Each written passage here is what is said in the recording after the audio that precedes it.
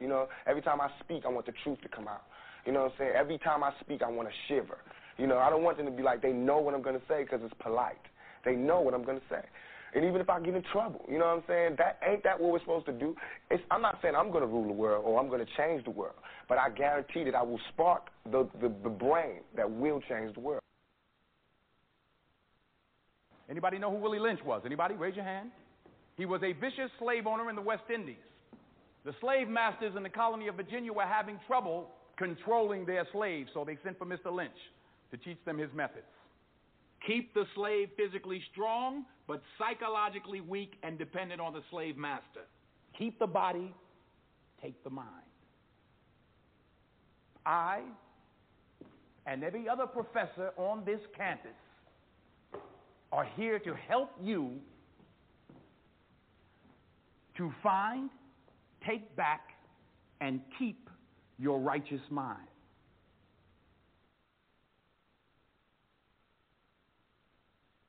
I'm your host, Montoya Smith, a.k.a. Black Socrates, along with special guest co-host Latrice Ross, and welcome to the Mental Dialogue Talk Show. We are the return of intelligent radio as we ensure the free flow of opinions and push the envelope on the questions America's afraid to ask in the mainstream media. Good morning, Latrice. Thank you for being in the saddle with me once again for the return of intelligent radio. As we actually took a vacation last Saturday. We rarely put the show on vacation, if you will. So we're actually returning as we missed last Saturdays.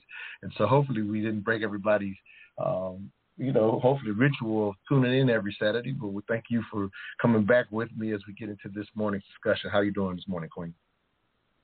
I'm great. How are you? Yes. So we do have a special guest lined up and trying to reach out to Shelly Winters, who's been on the show plenty of times. So hopefully we'll get him on for this morning's discussion. But again, we are back after missing a Saturday. And so again, hoping y'all are out there and ready to get hot and heavy into what I consider a very critical topic, not a widespread, well-known topic, but it is being debated on a lot of the internet and shows and political shows. And so we had to add our 3 cents to the situation, hoping that we can go a little more in depth than what you may have captured out there in the media. And this morning's discussion question is, what is critical race theory and why should it matter? What is critical race theory and why should it matter? The Mental Dialogue Show, we always kind of pride ourselves as being able to have the hard conversations on race, sex, and cultural issues. And so clearly we had to touch this one. And again, hoping that we may get our special guest, Shelly Winters, on. And I highlight that because our goal with all of these discussions are to basically have different and varied perspectives on these situations. And unfortunately, and I do mean unfortunately, but the critical race theory, which has been around since the 70s, has now become a hot topic debated on across political lines. There have become 2 sides of this situation. And so, as usual, our goal is to have, in a sense, guests who are on, if you will, on both sides of the issue. And so if I'm not unable to get Shelly, we may not get both sides of it, but hopefully some people out there listening will be willing to pipe in and give us their perspectives, because, again, we do welcome all opinions. We don't tell you what to think. We just ask that you do think. And so we wanted to have a critical discussion, because I will say this, Latrice, and I'll let you give your thoughts on the matter as well. But as I've listened to what's happening in the media, again, with a theory that's existed, from what I can tell, since the 70s, just having to research the topic myself this week, the political narratives that I'm seeing lack in critical thinking. And so, again, we like to pride ourselves in being able to do that on this show. And so that was the discussion that I was wanting to have, if you will, from both sides of the aisle, to see if an attempt to have a critical discussion, because in my opinion, that's what's been lacking from the mainstream media discourse on this subject. So if you will, Queen, we'll start like we always do. And like I say, we can rock this out for the next couple hours between you and I, but hoping we get those different perspectives. But with that said, let's start with the way that we typically do. When you heard the actual question worded the way that it was worded, what is critical race theory and why should it matter? Can you tell me your first initial thought?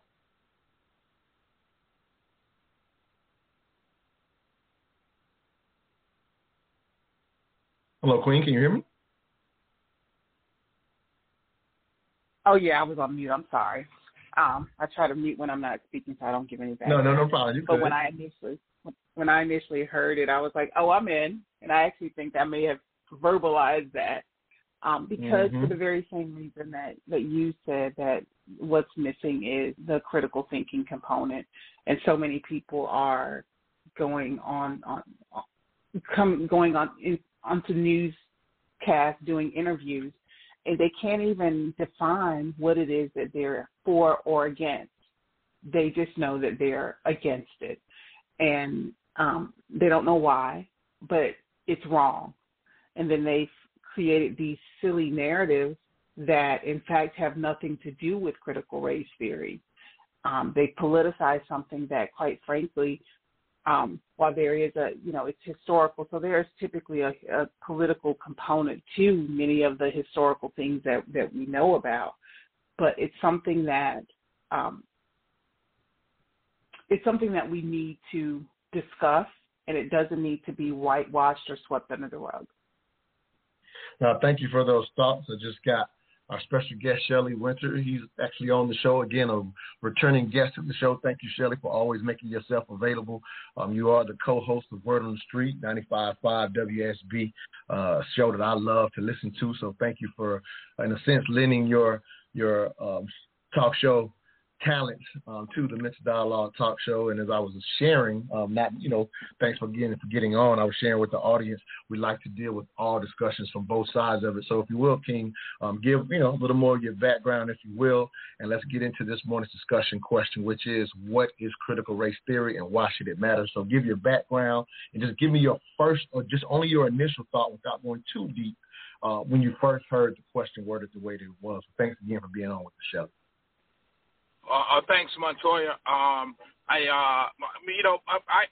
like most things. Well, first of all, my name is Shelly Winter. Thank you for having me, Montoya, and it's good to be talking to my sister, Treese. I am on Monday through Friday. We have a show Monday through Friday on 95.5 WSB Radio, #1 news and talk station in the country. And we're on 9 to midnight every Monday through Friday, so please check us out. It's not political. It's not anything. It's just talking. So thank you. My thing is, as many of my opinions are, it's very nuanced when it comes to what's going on. I believe my strong opinion is that Democrats and Republicans are using this for their own narratives. And I think that by putting us in either one or the other camp, we're missing the nuance to this entire conversation. And I think that's really, for me personally, that really is the most criminal thing that's going on, is that we're being forced to decide one or the other, do we or don't we, without having the nuanced conversation about what this thing really is. Now, when you ask what is critical race theory, it really is a long answer, but are we talking about critical theory from the Frankfurt School back in the 1920s? Are we talking about critical race theory as it was developed and formulated by Derek Bell et al. In the mid-'70s? Or is it where we are now tied to the 1619 Project? So when you ask what is critical race theory, I think you have to first establish what are we talking about and what frame of where are we specifically talking about, or are we using it all together to come to a place that we're at now? And I think that's really one of the most important things to discuss. Now, I agree with you. Great context. Like you said, what is the framework that we're working under? I will say, again, with this kind of coming as an uproar, having to do some research this week, as I mentioned to Latrice, I think I'm more focused on the Derek Bell 70s because of, again, using the entire term critical race theory. But like you said, throughout the dialogue, throughout the mainstream media, you've kind of seen it mesh between all three of those up until the current times. So, we may delve between it as well, but I will say to a degree, foundationally, I want to do the nuance from the 70s period because, again, that's a fair question to give some context of where we'll be going today. We are up against our first initial break. When we come back, we'll get hot and heavy into this morning's discussion. What is critical race theory and why should it matter? All I ask is that you think. We'll be right back. My name is Montoya Smith, a.k.a. Black Socrates. I am the owner and facilitator of the Mental Dialogue Community Support Group, focused on practical solutions and the collective thinking of the Black community. We do that one of two ways: every third Friday, 7 p.m. at Urban Grind, or Saturday mornings, the Mental Dialogue Talk Show, 10 a.m. to 12 p.m. Eastern Standard Time. Contact us at mentaldialogue.com or on Facebook at Mental Dialogue. All I ask is that you think. So if the Republican bills mention the words race, racism, sexism, etc., does that mean that we're not going to be allowed to teach about race in this country? How can you possibly teach the history of America without mentioning race? It's, as Rashad just pointed out, it's in the founding documents. And get a load of the irony of the guys who said we should not take down the Confederate statues because we'd be erasing history, now passing legislation to literally erase history from the textbooks. So when you're celebrating Confederate generals, all of a sudden you want to celebrate that portion of history. But when you want to talk about what actually happened in this country about race and, yes, racism, all of a sudden you don't want to celebrate history. And all of a sudden you're looking to cancel certain portions of history because you find it inconvenient. So let's just acknowledge that right out of the gate. Yeah. There's growing backlash tonight against what critics call the indoctrination of public school students in an anti-white curriculum that has to do with the teaching of what is called critical race theory. Critical race theory teaches people and our children to judge one another not based on the content of their character, but solely on the color of their skin. It would have our children growing up hating this country and hating one another. It teaches more or less that America is inherently racist, stating more or less that if you're born white, you are necessarily racist. Essentially, every white person should apologize for being white and what happened 200 plus years ago. We are tired of the continual drumbeat of our educational system as used to program our kids, to program our kids into thinking that America is a country of hate and division. Just because I do not want critical race theory taught to my children in school does not mean that I'm a racist, damn it. Welcome back to the Mental Dialogue Talk Show. I'm your host, Montoya Smith, a.k.a. Black Socrates, along with special guest co-host Latrice Ross and our special guest, Shelley Winters, as we discuss what is critical race theory and why should it matter. As you hear two different cuts, one from the Young Turks and Rashad Richards' new show, Indisputable, and as well as another cut. Basically, you're hearing both sides, as Shelley highlighted prior to the break. Both sides giving their perspective on critical race theory and, in a sense, move to the forefront and become this political issue that I don't know has necessarily grabbed the entire country's attention, but it is absolutely being discussed from a political standpoint. And Shelley, I'll actually start with you as our special guest. Again, you've already highlighted, in your opinion, both sides, or in your opinion, being criminal with their perspective. And I would just say our ultimate goal today, and again, thank you for being with us, is to try to have the nuanced discussion that is very hard to do within a 10, 15, even 20-minute, 30-minute segment on TV. So we have a little longer with it. So hopefully we can do what they are not doing. So I'll just kind of let you, jump in after hearing both of those cuts. Go ahead, King. Right. So it plays to my point. So the white guy who you started with, I'm not going to say white guy. I don't know if he's white or black, but the guy you started with, the first thing, very great soundbite. Very, sound logic. Oh, you don't want to take away Confederate flags, but you don't want to teach race.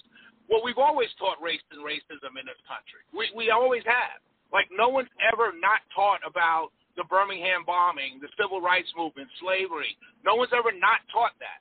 So the idea that people are saying they don't want that taught in their schools when it's always been taught in schools is a lie. It's a blatant lie, and it's a fabrication. the flip side to that is people that are talking about the critical race theory being taught in schools, I'm not sure that that is even being discussed in any large context of the theory being taught in middle schools. Now, we do know that as things start, for instance, years ago, there was a vote in California to make same-sex marriage legal, right? And people said, well, this is just about marriage. It's about people in love. Well, skip ahead less than 20 years later, and we have 47 genders. So we do know that something can start at one point and gravitate to another point. So I think both sides, I just lean more on the side of the people saying they don't want it taught in schools as it's originally framed to do. Now, back to Derek Bell. I'm a huge fan of Derek Bell. I think one of the most important books ever written in the history of this country is Faces at the Bottom of the Well. If you've never heard of it, you've never read it, please read it. Bell and his group in the 70s came up with this. They were talking about the laws. And what they were saying was the civil rights movement was passed, equal rights was passed, voting rights were passed, but yet and still people were not basically adhering to the law. And so what they were arguing was they weren't adhering to the law because race and racism was preventing these laws from being implemented in a practical standpoint. That is a fair and just argument to make in an academic setting at the graduate and undergraduate levels of college. But skip ahead to where we are now, that has gravitated to the 1619 Project and a course curriculum based on and developed by the authors of the 1619 Project, which teaches that America, as its foundational standpoint, is a racist country. I think that's very dangerous to do because you're talking about just the warts and not the glories. You're talking about just the bad and not the good. Because clearly, if America was founded on a racist premise, which can be argued, yes, it was, we've moved quite far from that standpoint.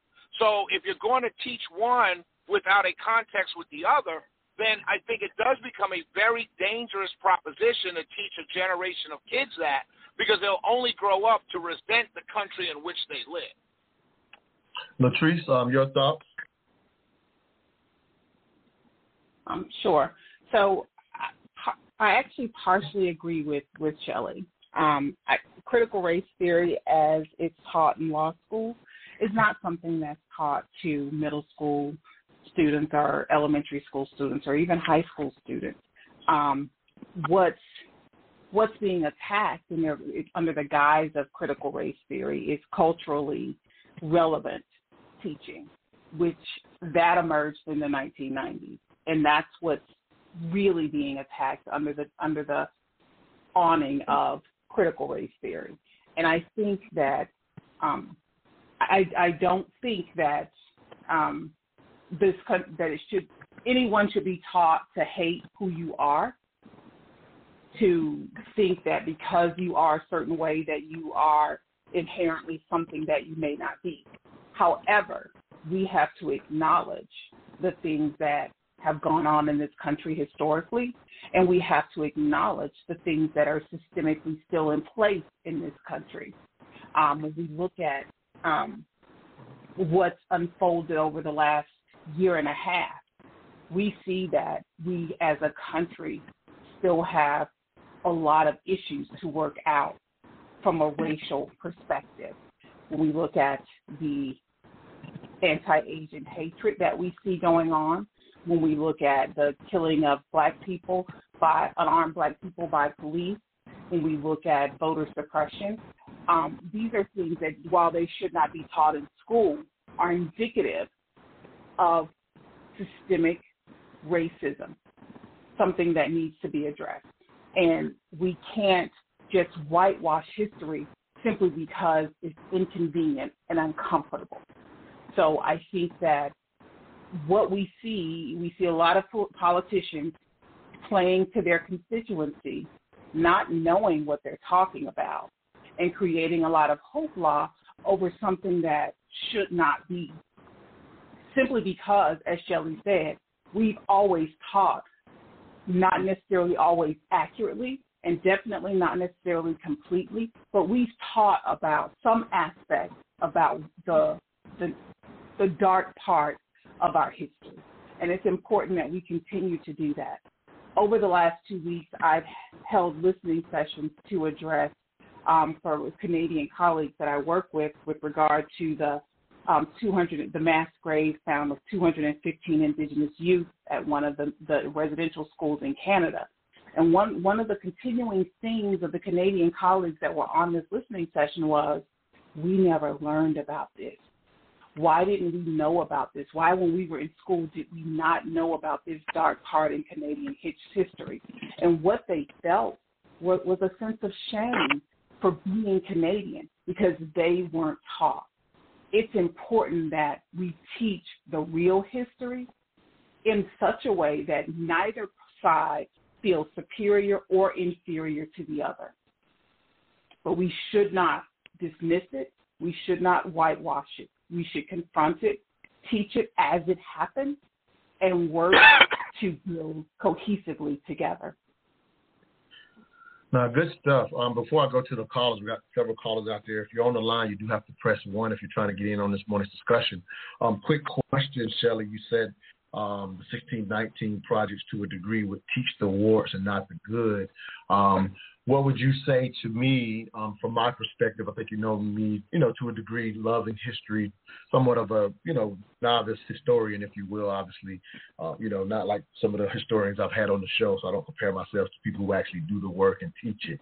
But, just being someone who loves history, what would you say to somebody like myself who says, well, the reality, in my opinion, is we kind of teach history in a way where we don't teach the wars. The warts, if you will. So I think that's kind of currently where we stand. I would hope to have a nuanced conversation where if we could avoid the political divide, obviously we can at this point because that's what's being discoursed. But ideally, we would come to a balancing act to where we would include more of the in a sense, the actual history. Because there are plenty of Americans who are not aware of a lot of things. Like even when I was doing this research, there's like 7 states that don't even mention slavery in their textbooks currently in the country because of how textbooks are done and that kind of thing. That's just one example, and there are others. I don't want to overstate those, but unfortunately, I would say to a degree we do history in a way that doesn't teach enough of the warts, if you will. And again, I'm not trying to have them teach the warts in a way that we hate ourselves or resent the country, but just in a meaningful way so that we have a better understanding of how to live in unity, if you will. What are your thoughts to that, Shelley? Well, my thoughts are that then how much time do you have in a school day, in a school curriculum, to teach the context of the warts? I'll give you a perfect example. When I learned about the potato famine, and I'm purposefully using an Irish potato famine because this has to do with white people. When I learned about the potato famine and the great potato famine in Ireland and what prompted the massive immigration from Ireland to the U.S. by the Irish in the 1800s, I learned that it was a drought that caused this potato famine, a completely natural occurring event that caused this potato famine. And hundreds of thousands of people died, which prompted people to leave Ireland and come to the U.S. Well, the context that I did not learn was how the British forced the Irish to give them the good potatoes. So when the Irish farmers would farm the very few potatoes that were coming out of the ground, they were forced by the British, who controlled Ireland at the time, to give the British the good potatoes, which prompted more deaths and more famine. I didn't learn that part. I didn't learn that context, right? So the point I'm trying to make, and I purposefully use white people as an example, is that history, as it's taught in a country, is going to be always the positive, a concentration on the positive. The same way in which we celebrate, say, and I'm not denigrating anybody, but the same way in which we celebrate Martin Luther King, but we leave out the negatives. We leave out the infidelity. We leave out the others, right? So Black History Month was started in the 30s. We celebrate that. We cheer about it. We talk about it. But we never talk about the fact that the double dealing and the negative aspect of the movement. We never talk about it. We only talk about it in the standpoint of all of these people were great. They had no flaws. They had no warts. They weren't humans, and they were just super beings that came upon us and changed history. So if you want context in history, you have to go the extra yard. You're not going to get taught it in schools because you have to have a cohesion in a country to keep a country together, and that's throughout the world. That goes on. The Chinese do not teach their students that Mao killed tens of millions of their own people. In many cases, their own family members. They don't teach that. Why? Because no one wants for people to be walking around questioning their allegiance to the country in which they live, because a country will not be able to survive. Now, so if you want context to history, you're going to have to extend the current school day to 15 hours a day if you're going to teach all of this context that you want taught because you weren't taught it in school. To Latrice's point about the Canadians left that out of their history. The Indians certainly knew that part of their history. The Native Americans, certainly knew about the schools that they were sent to be more homogenized into white society. The Indians complained about that all the time. So it's not like no one knew this part of history. The white Canadians weren't taught it. And I would go to say, if you're a professor at a university level in Canada and you did not know this, that's on you, because you're relying on the state to teach you everything you need to know without doing further research to find out the rest. So if someone white told me, I'm from Canada, and I never knew this history, I'd say, well, what kind of professor are you? You only know what they taught you? That's crazy to me. So I didn't say that they were college professors. Yeah, I'm going to go to the caller here. I didn't say that they were college. Okay. Oh, yeah, no doubt. Yeah, she was just saying that the average citizen. And so, I don't think, and again, good thoughts, and I absolutely agree. And again, we think about even the base word of history, his story. You're absolutely right. I think about that again, being someone who loves history. I absolutely understand that the bridge that all groups and all people and all countries want to make with their history is to give a sense of here's where we came from, here's what we've done, so that you, in a sense, can go forward psychologically knowing, hey, we've come from this, be proud of this, and you can do something too. So that is the context for why all cultures pass down history, whether orally or written, and you're absolutely right. His story is going to be told in that way. So I don't disagree with that at all. But my slight but, and we're going to go to the caller, is that unfortunately, when I pointed out the 7 states in the United States that don't teach slavery, for example, in their current public school situation, in that sense, I'm just talking about even the teaching of the idea, not the further in context, because I do agree with you, Shelley, that when you want to get context, I got most of my historical context from history classes that I took, in college and things of that nature, and it makes sense that that's where you would go deeper and get context, or as you said, on your own. So I don't disagree with that. However, sometimes we're glazing over even just the basics that do matter to the foundation, in my opinion, from time to time. Let's go to Brother Bianchi out of St. Louis. Go ahead, Brother Bianchi. You got about a minute before a break. I can keep you on if I have to, but go ahead, King. Well, I'm against critical race theory being taught arbitrary. I emailed you a copy of Missouri state statutes where it says the curriculum, textbooks, and other instructional materials should be used in public schools. It's up to the school district, i.e. the parents.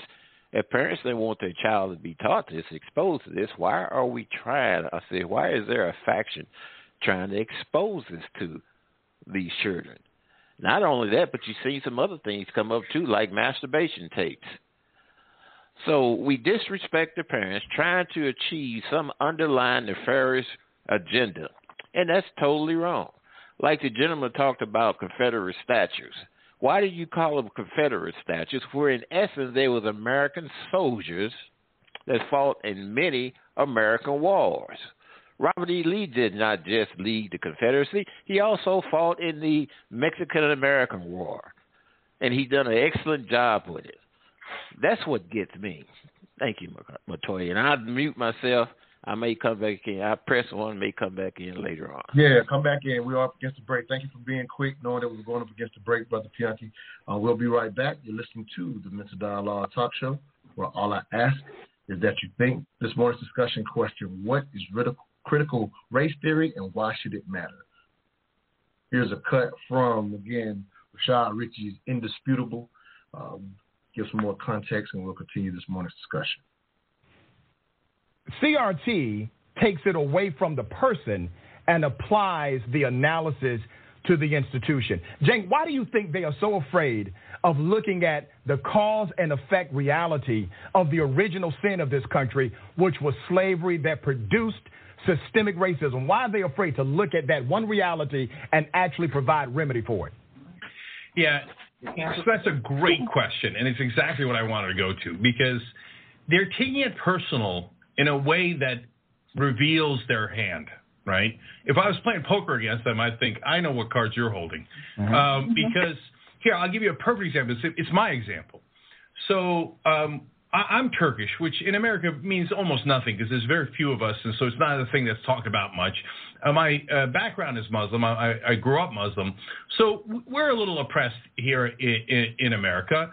In Germany, Turks are far more oppressed. They're a much larger minority, and they suffer significant discrimination, right? On the other hand, in Turkey, the Turks are the majority and arguably do the oppression, okay? And I don't think it's that arguable. And they've done it historically, certainly, of Kurds, Armenians, Greeks, you name it, right? So does that make me guilty? No, it isn't about you. White folks, let me try to calm your nerves a little bit, okay? It isn't about you unless you make it about you, unless you take offense at it.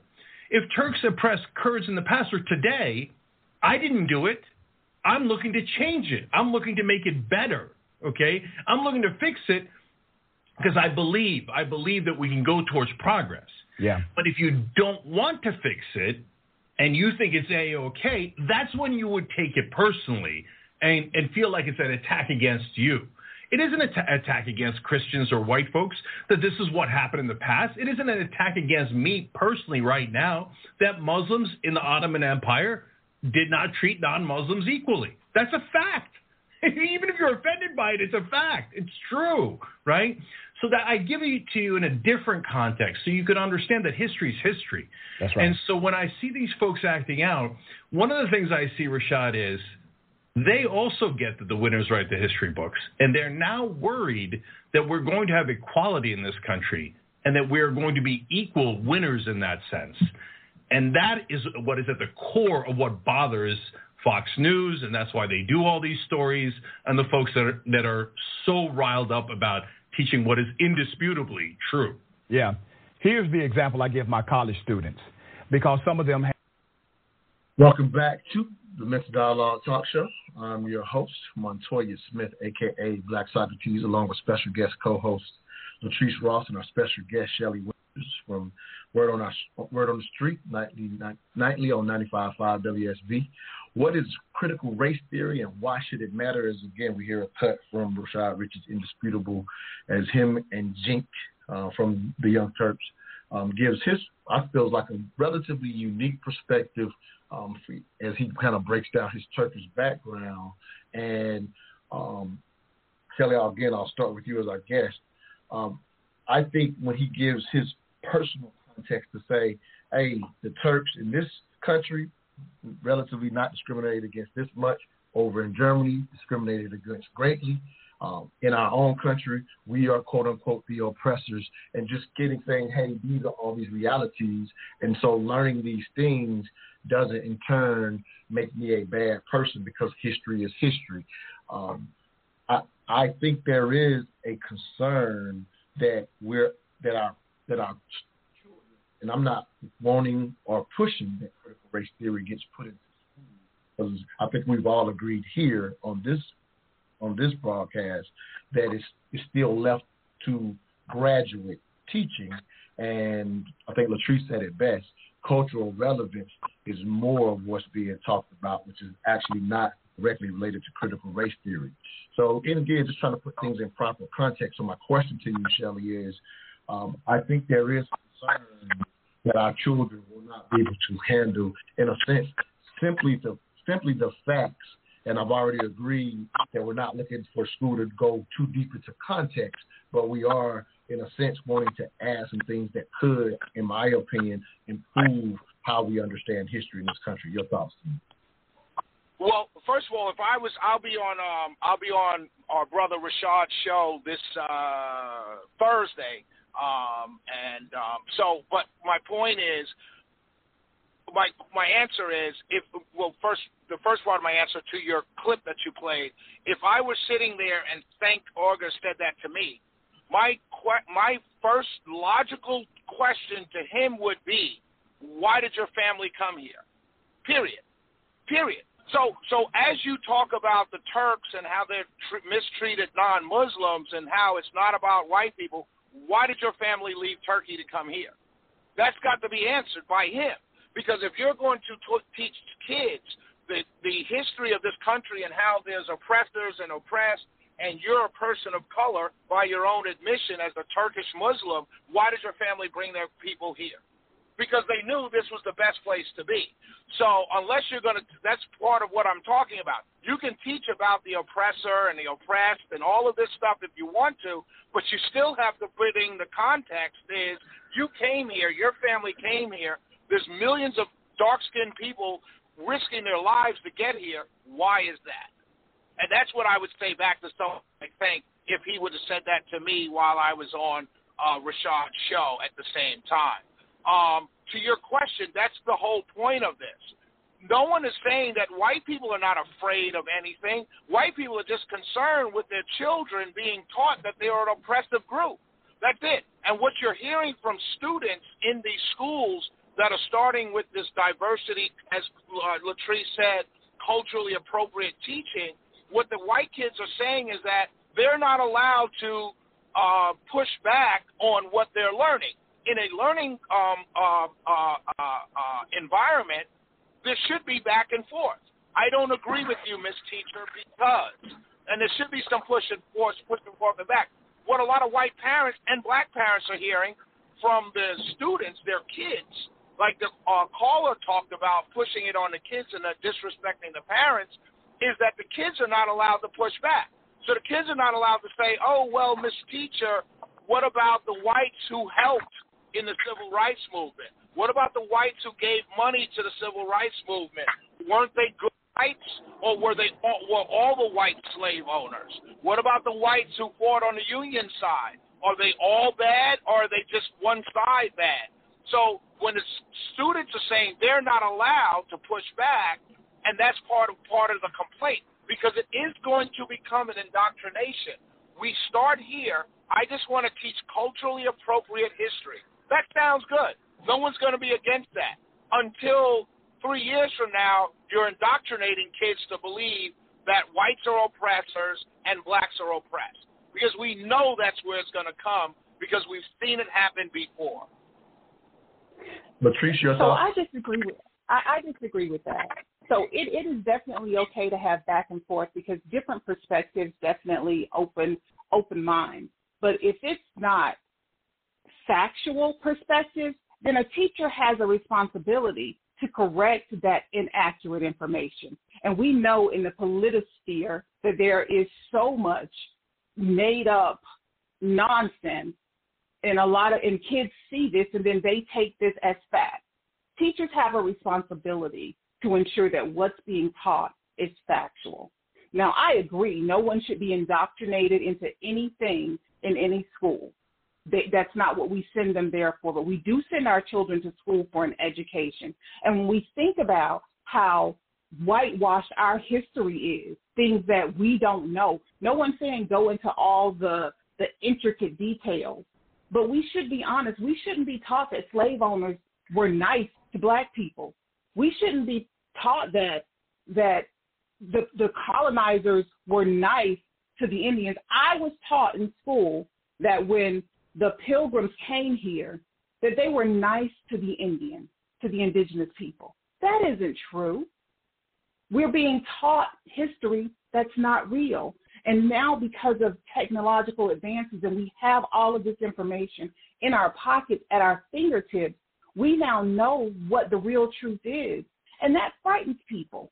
In schools that I've been in, when I've been in my children's school, they're not indoctrinating kids into any kind of political system. They're teaching them the real history. And that's what needs to happen, because if we don't know our history, when we teach a whitewashed version of American history, we ignore the oppression that's an integral part of our past. It was a part of our legislation. It was a part of laws. Redlining was a law. And when we leave that out, we don't tell the truth about what's happened. We don't identify the leftover systemic issues that still reside with us today, and we do a disservice to dismantling all of those systemic issues within our society. We have to acknowledge the truth to get to a better way of life for all people that are considered marginalized groups in this country. Can I ask a question? When you talked about the Pilgrims, when you talked about the Pilgrims, were you taught in the school that the Pilgrims were not nice to each other either? That when they started to starve, they started to take food from each other, and they started to. And I should have been. Right. Right. So my point is, to teach context, it's not only about you're making the point that the parents are afraid of. When I talk about, you're saying factual, like there should not be a pushback unless it's factual. Well, the factual pushback is that the Pilgrims, when they got here, they had no idea how to till the land, how to farm the land. So they went into a more socialist thing where they said everyone had to work, and those that didn't work didn't eat. So should we teach that also? Because that's factual. That's absolutely factual. So I'm not saying that we shouldn't, and that's the thing that you want to sit here and you want to try to play these games. I'm not saying that we should not teach. We should teach both sides of the factual information. Yes, the Pilgrims were cannibalistic in a way towards each other, but we were also specifically taught. So one part was completely left out, but then we were taught a lie. Right, but I'm saying we weren't taught a lie. We were taught history without context. And that's we were different taught than a lie. Latrice, let him finish. Let him finish. We were taught history without context. And we were also taught a history of a country, of a propagandized history, which doesn't necessarily make it truly a lie, but it was without context, but it was a propagandized part of history. And that is throughout history and mankind, that is always going to happen to keep the cohesion of a growing society in love with their nation state. You cannot, that's how people sense of history, that your place, the place in which you live, the country in which you reside is the greatest place on earth because we have the greatest people on earth. That is not necessarily a lie. It's just without context. What I see happening right now is that there's an effort to not massage that thought and not bring that thought to kind of a more nuanced, contextual teaching. I see what's going on is a complete flip of we taught this propaganda, quote unquote, lie. So now let's teach, quote, unquote, the truth and make it all bad, and you're the most evil people. Like you said, like your example was about how the Pilgrims mistreated the Indians. Well, that is true, but they also mistreated each other. And so they also mistreated the Irish that came. They also mistreated the Jews that came. So it becomes something that's less racial and just more human. And that's fine. Let me say this, Latrice, I got to jump in because we got to go to break and I got callers. And so, again, just kind of reiterating history. You're absolutely right. In writing my story, I'm going to write the best parts. If I want to teach my, even in my family history, I'm going to teach the best things about my family history to my children because I want them to use that as an example of, hey, we come from something, we're going forward. And so I do agree that we do lack, in my opinion, understanding of how history is taught. I will say there are things that are left out that could do what you said, Latrice, could improve how we live together.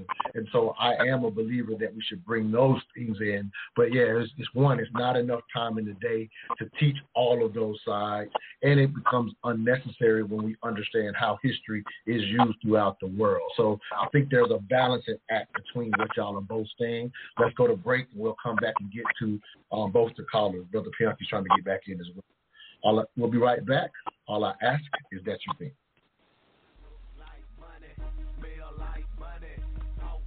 Hey, where did you get that hat and t-shirt? I like that. Oh, I got this at moneymotivation.com. It's fresh, right? Yes, and I love the message on it, too.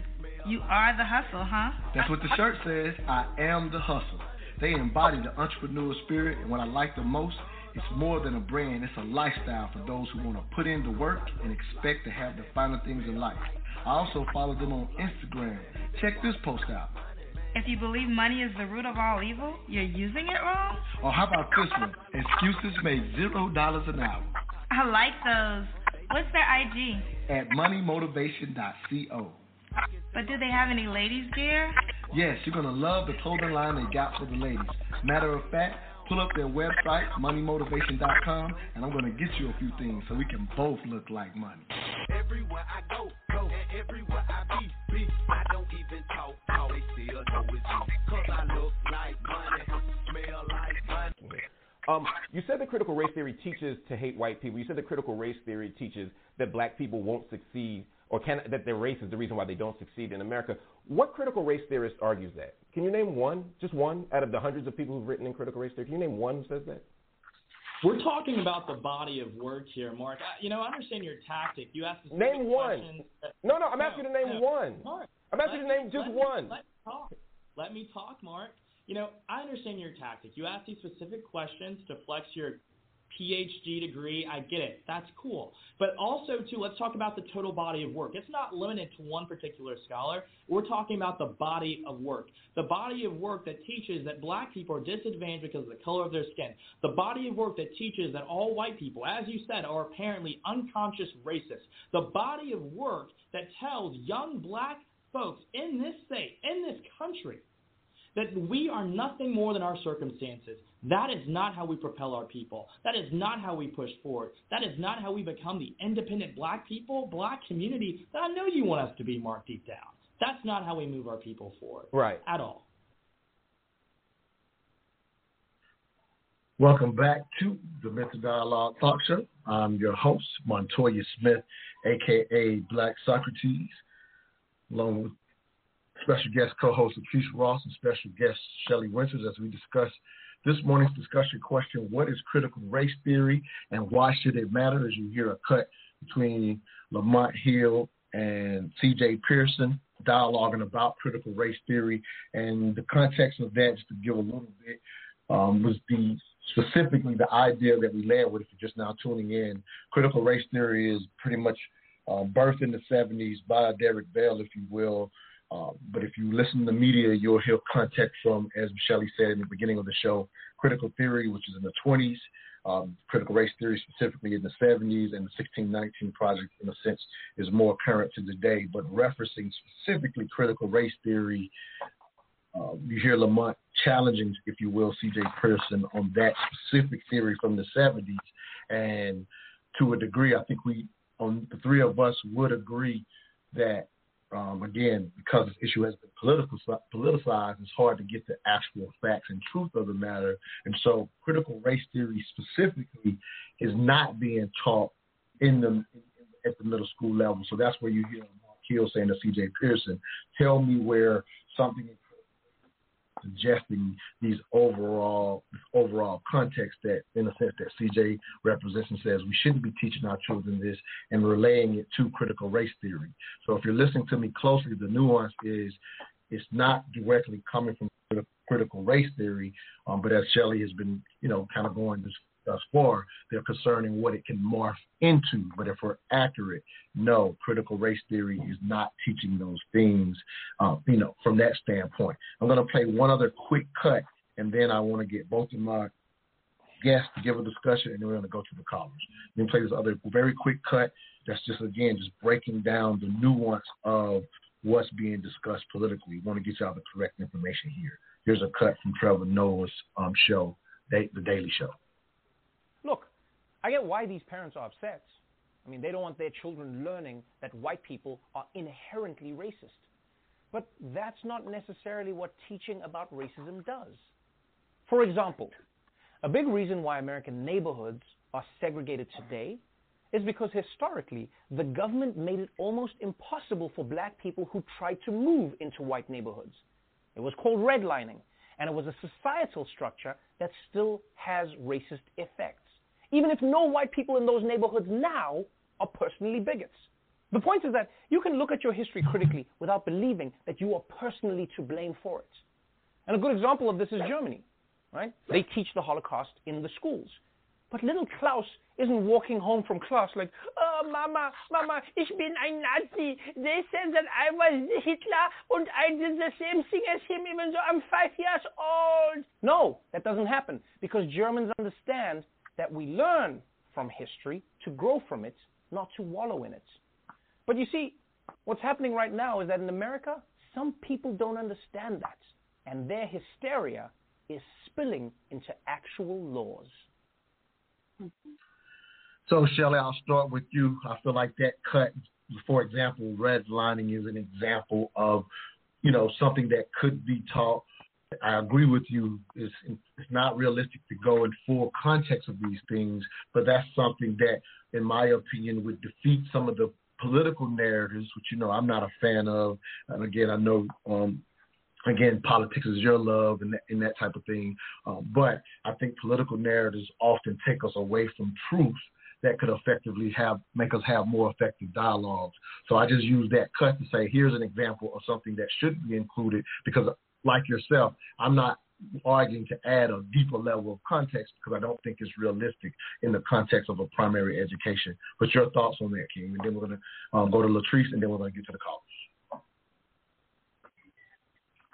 I'm sorry, I got you on mute. Let me bring you off mute, brother. Sorry about that. All right, go ahead, King. Got you live now. I want to go back to Mark Lamont Hill. The first clip you played was C.J. Pearson. C.J. Pearson's a 19-year-old campaign manager. He's managing Vernon Jones's campaign. No matter what you think about Vernon Jones, his kid's a young genius. He's been in this game since he was 12 years old. I love C.J. Pearson.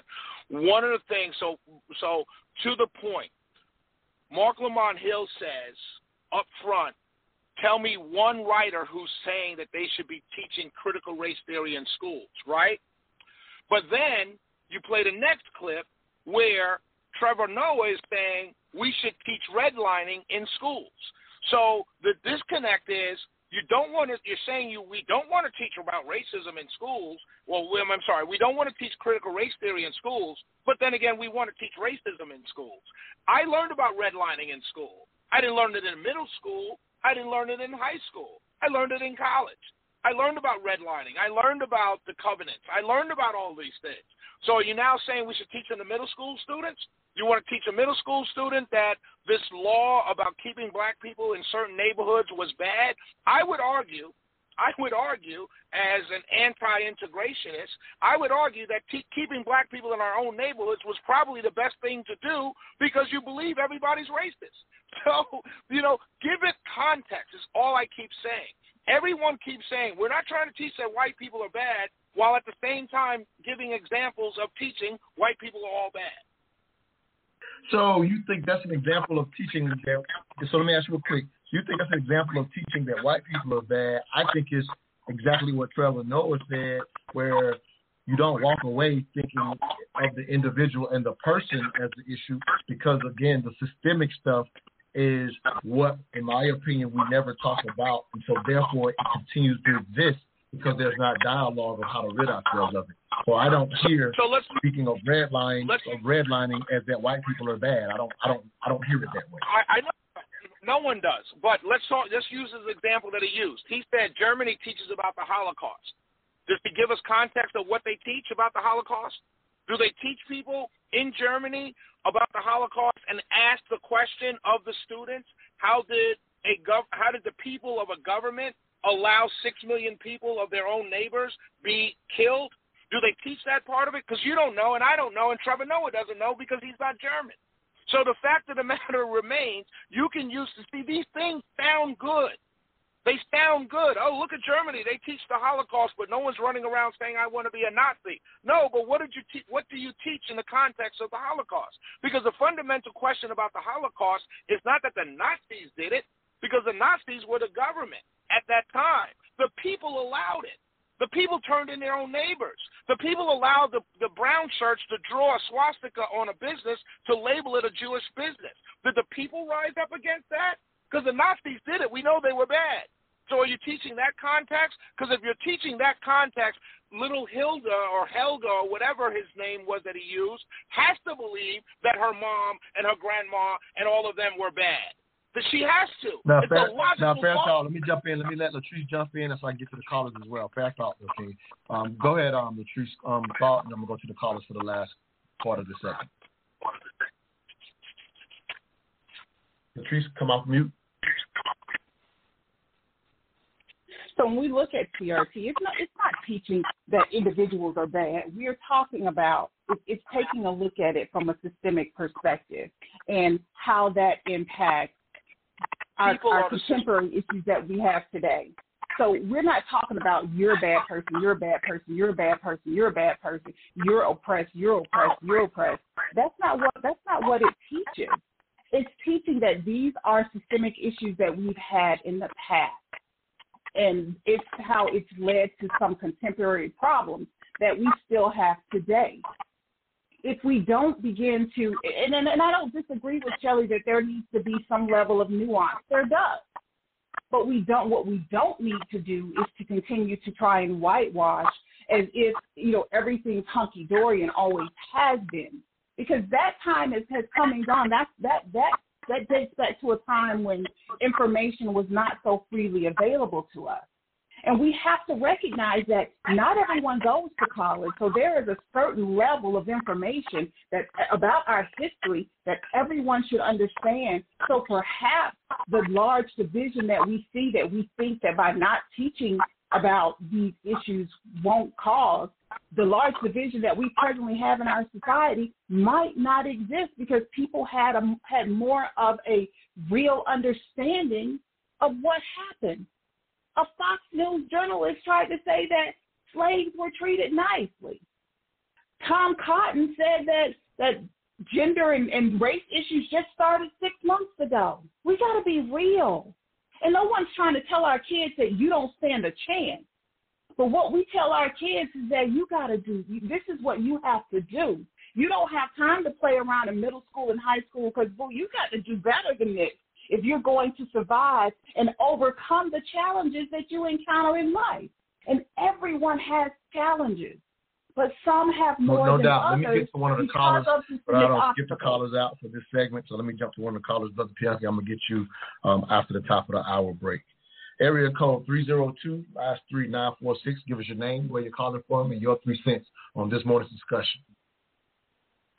Good morning. It's Elisa Word, and I am in Gwinnett County in Georgia. So I just want to say that this has been a really, really great conversation, and there's so much on both sides of what your speakers are saying that just makes so much sense. I just wanted to offer something.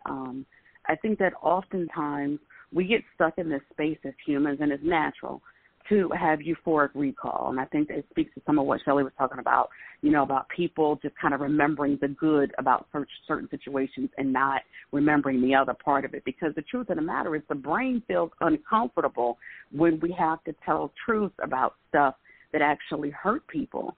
And I understand this idea about teaching things in context, but there's also a difference between context and a flat-out lie. I get the context component. However, we've got so many generations now that know what the truths are that we're far past what context is, and people are actually asserting untruth because they know better. They know what the truth is. So it's not just about the context. It's truly about the fact that, you do know more than what you're actually teaching. And even with teachers, when they're teaching kids or whatever, teachers, people say teachers are teaching kids the wrong thing. Well, if that teacher didn't get the right thing taught to her, she can't teach the right thing. The other part of that is that as humans, we have a negativity bias. So people automatically assume that if we teach things in a certain way, it's going to morph into something else. And then they'll say, well, historically, look, this morphed, that morphed, the other. Well, let's think about the LGBTQ plus community. When people were fighting that situation, and now we're at a point where people are fighting for trans rights, they're simply fighting for their human rights. So was it not okay for that to morph into something where they wanted to be treated as human? But our negativity bias says that it's going to morph into something negative. It could, in fact, morph into something positive. However, anyone who is teaching this theory has to take their own emotional self out of it. They have to take their own personal worldview out of it. They have to take their own hurt lens out of it in order for anything to be taught in an effective manner, or you risk becoming ontologically arrogant, believing that your worldview is everyone else's worldview, and you push that onto students. I think that students have a right to talk and to be able to debate conversations, even in middle school. Now, if you look, there was a mom in 2015 Queen, I gotta go who actually noticed. Okay. One and back on the one, but I will put you back in line with other callers. But a great call, great 3 cents. We are against the top of the hour break. We'll be right back. You're listening to the Mental Dialogue Talk Show, where all I ask is that you think. Always finding something to be mad for. Man, I hate my life. I wish I had yours, but it's yours. Yours. Yesterday I woke up out the matrix. So today is right back to the basics. Blocking and tackling, taking angles in pursuit of my happiness and embracing my nappiness. It's Wakanda forever, had us under the weather. Sick and tired of the pressure, always gotta be fresher, always gotta be extra. Everybody is special. Social media training, if you speak in the language. All day long, all I see is everybody perfect when I'm scrolling through my phone. Ooh. Seem like all they want is just a bunch of bragging people acting like they get it, but they don't. It's true. All day long. And as I understand it, you know a little bit about critical race theory, which seems to be at the forefront of so many conversations today, particularly as it concerns school curriculum. So I was wondering if you can kind of tell the people, what is it? Critical race theory is basically it's a framework for understanding how race as a construct has been weaponized over time and has become part of the law, the fabric of how we govern America, how we govern our institutions, everything from the way that police officers are administrating policing to communities, to how courts work and how schools work, how elections work, that racism is more than individual bigotry between individuals, but it is actually something that is embedded within our systems, and we must root it out. CRT is the framework for rooting it out, and it's under attack. Yeah, it definitely seems to be under attack, and I know that critical race theory is very powerful in that it interrogates the role race really plays in our society and largely kind of looks at it through a legal law level, and that it was Kimberly Crenshaw who kind of brought it into being, so to speak, in terms of that legal angle. And so generally, it's my understanding that it's taught in law. And so why are a lot of these educators at the local kind of public school level concerned about it? Well, it's got even further roots back before it was a legal concept. What came out of the civil rights movement was a lot of disappointment that all of the good work that was done during the civil rights movement didn't amount in the type of advancement and progress, socially speaking, economically, politically speaking, for people of color that was expected from the people that worked in the civil rights movements.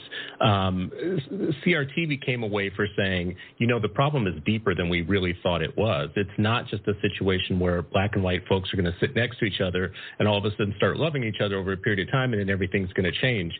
It actually was more deeply rooted into our institutions, and people within the legal studies departments, people like Derek Bell and others who had experience in civil rights, started to look more deeply into the law and into the structures of our rules of society, the rules of the rules that we live by, and started to see that you could have things be very racist in our society without them looking like they are. They could look colorblind. The war on drugs is a great example of that. You know, passing a disparity between powder cocaine and crack cocaine, there are very clearly racial implications to that decision to make different punishments, but you could conceivably say that it was a colorblind policy. It really wasn't. Welcome back to the Mental Dialogue Talk Show. I am your host, Montoya Smith, a.k.a. Black Socrates, along with special guest co-host Latrice Ross and special guest Shelley Winters are on the line this morning for this morning's discussion question: what is critical race theory and why should it matter? So you hear another cut that breaks down critical race theory specifically. And I'm going to go to both of my guests. I'm going to start with Shelley. Your thoughts on that cut, and then we're going to get to the callers after Latrice gives her thoughts as well. Go ahead, Shelley.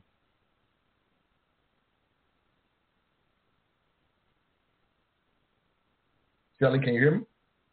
Yep, I can hear you. I was struggling to get off of mute. What I was going to say, my thought, the first clip that you played was absolutely correct. That is the original intention of critical race theory. The fear, and I don't say it's not a logical fear. The fear is, and oh, by the way, can I just say that caller that you had, God bless her, because I think she probably should have been a guest and not a listener. Take my place next time, sister. But I think the fear is where it gravitates to.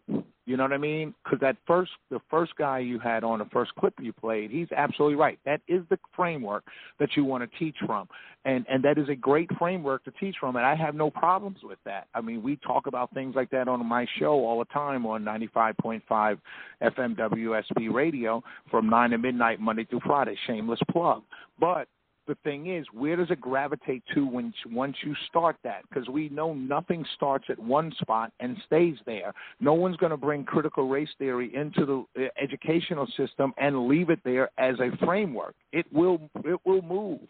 And I think that's where you're hearing from the parents that are pushing back. The idea that they're pushing back because they don't want to be called racist, it's a fair statement.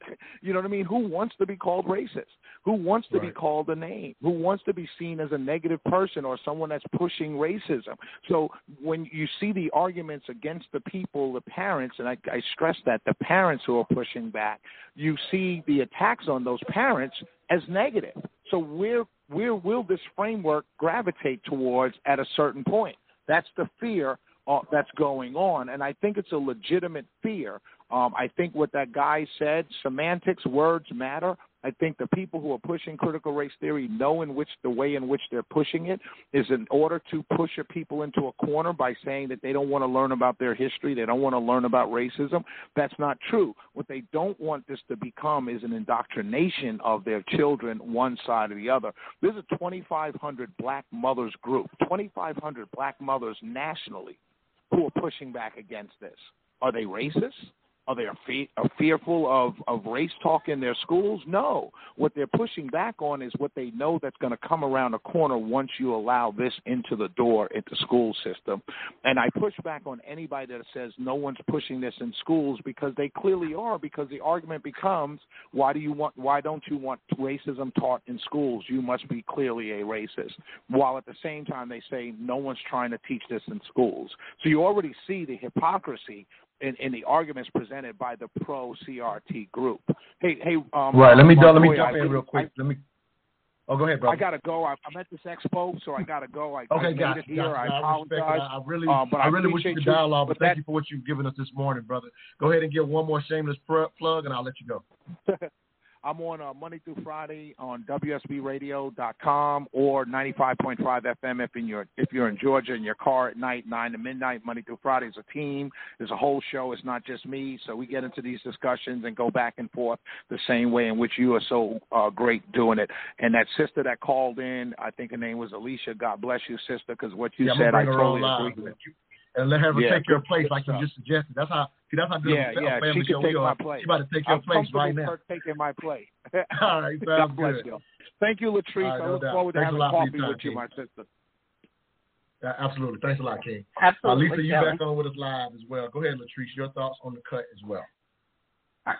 So, well, first, one thing that Shelley said, he highlighted the 2,500 mothers. In the grand scheme of things, that's not a lot of Black mothers who are advocating for this.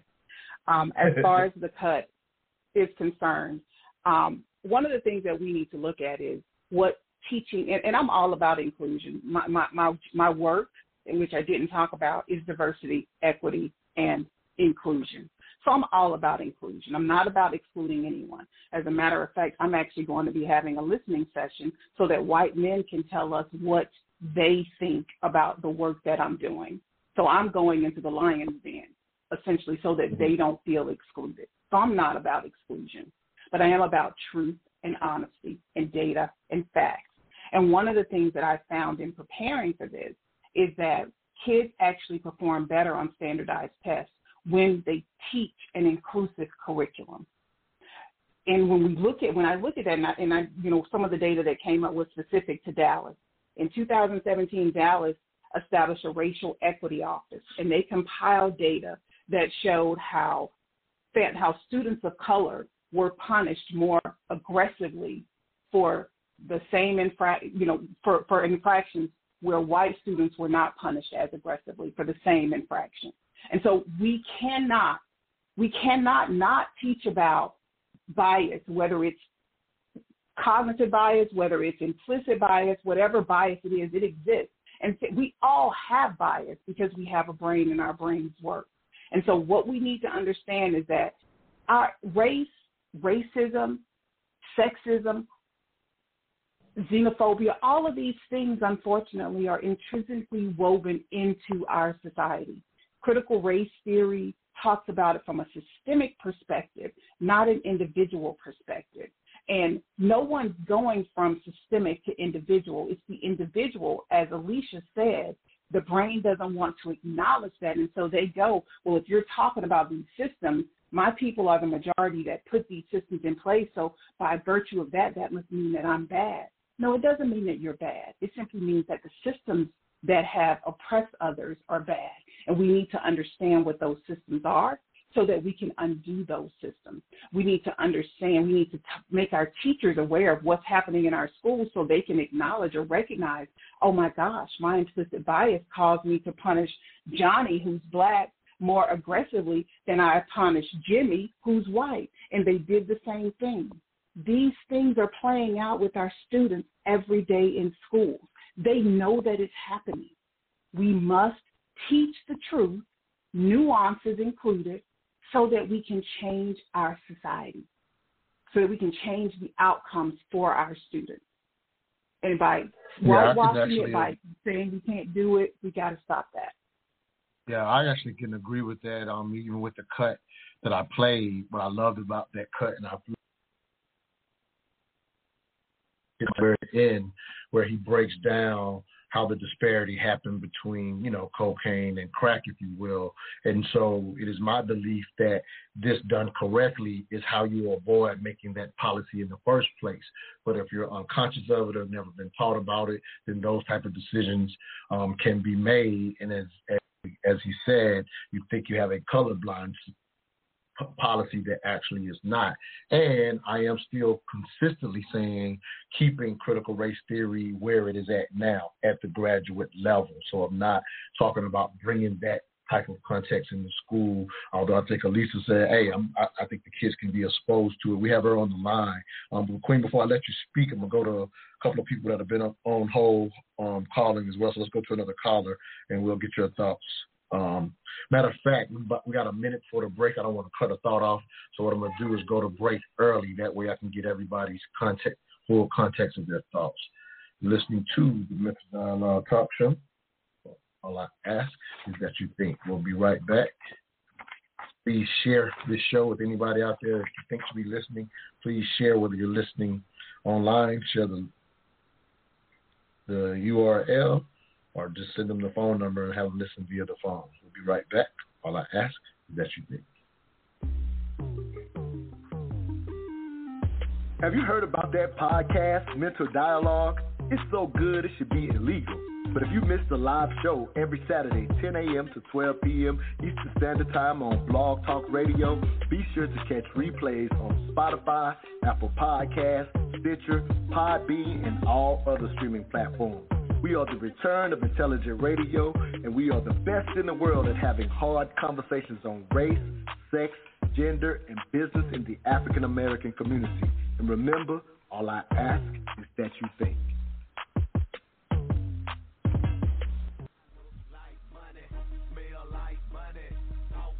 Babe, where did you get that hat and t-shirt? I like that.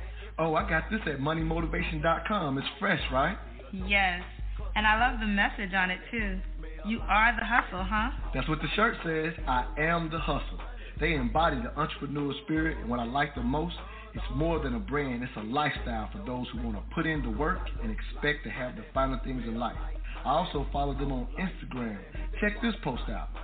If you believe money is the root of all evil, you're using it wrong? Or how about this one? Excuses made $0 an hour. I like those. What's their IG? At moneymotivation.co. But do they have any ladies' gear? Yes, you're going to love the clothing line they got for the ladies. Matter of fact, pull up their website, moneymotivation.com, and I'm going to get you a few things so we can both look like money. Everywhere I go, and everywhere I be, I don't even talk, they still know it's me. Cause I look like money, smell like money, talk like money, even walk. Hear me clearly. America is not a racist country. It's backwards to fight discrimination with different types of discrimination. And it's wrong to try to use our painful past to dishonestly shut down debates in the present. Boy, that's something I still marvel over. But now, my question is real simple. Shouldn't Republicans, conservatives, and for that matter, everyone else, just follow Senator Scott's lead and his elegant platform against wokeism and cancel culture and critical race theory and high taxes and welfare without workfare? And by the way, our next guest, Ben Carson, former distinguished housing secretary, he says we should be focusing on not equity, but inequality. That's what we should focus on. Not a matter of equity, it's a matter of equality, of opportunity. Ben, thank you for coming back on the show. Larry. I've spent some time dissecting and talking about what Tim Scott said because, you know, it's a tough sell to do the counterattack, as you know, against the State of the Union. And I thought he made a tremendous statement.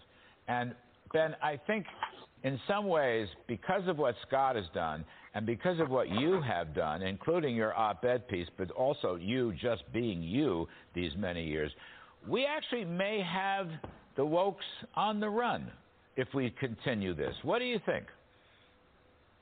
Well, I think a lot of people are truly waking up and seeing what's going on and recognizing that, you know, the things that are the foundations of our country are not the things that are being espoused by the woke generation.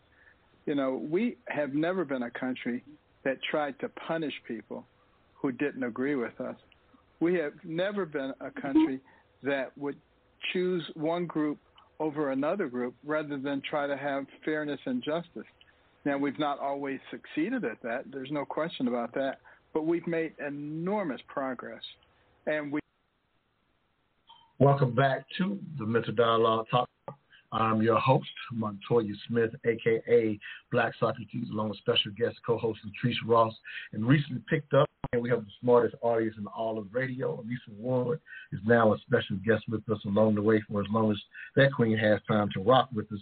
If you're out there on the phone line, I see you out there, you do have to press 1 if you're trying to speak this morning, as I played a cut over here, Dr. Ben Carson, giving his perspective.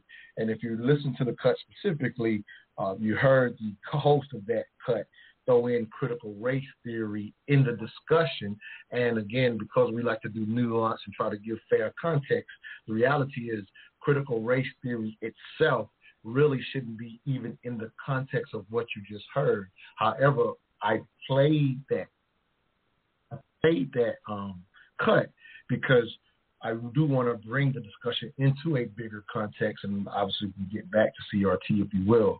But the bigger context is, which I think is fair, So as we listen to a Dr. Ben Carson, regardless of how you may feel about him, the way the cut ended said, hey, there's been a tremendous amount of progress. And so now I want to get into the psychology of a bigger context, if you will. And so to a degree, there are African Americans specifically who quite often suggest that there hasn't been progress made in the country. And so for African Americans who feel like there's been no progress, those who are pushing back saying, well, if you continue to think that way, then it limits how you see yourself in the bigger context of your ability to achieve.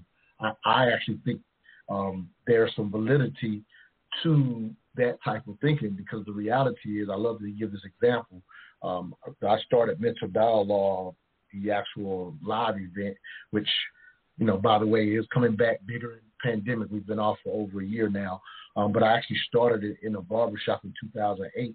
And the first discussion that we did was on the brink of Barack Obama becoming the president. And we asked the question, in a sense, should blacks vote for Obama? And I remember saying to people that night in our very first event that as African Americans, our reality, or at least what we thought our reality was, where we were, in a sense, in context and in general, we were last on board believing that Americans, in a sense, would even vote for a black man. And obviously that happened in 2008. But as a culture, in 1998, or even, I would even say 2006, most of us believe we wouldn't have seen that in our lifetime. And so I'm pointing that out to just kind of say that we were kind of unaware of, in a sense, the cultural progress that had been made in that sense.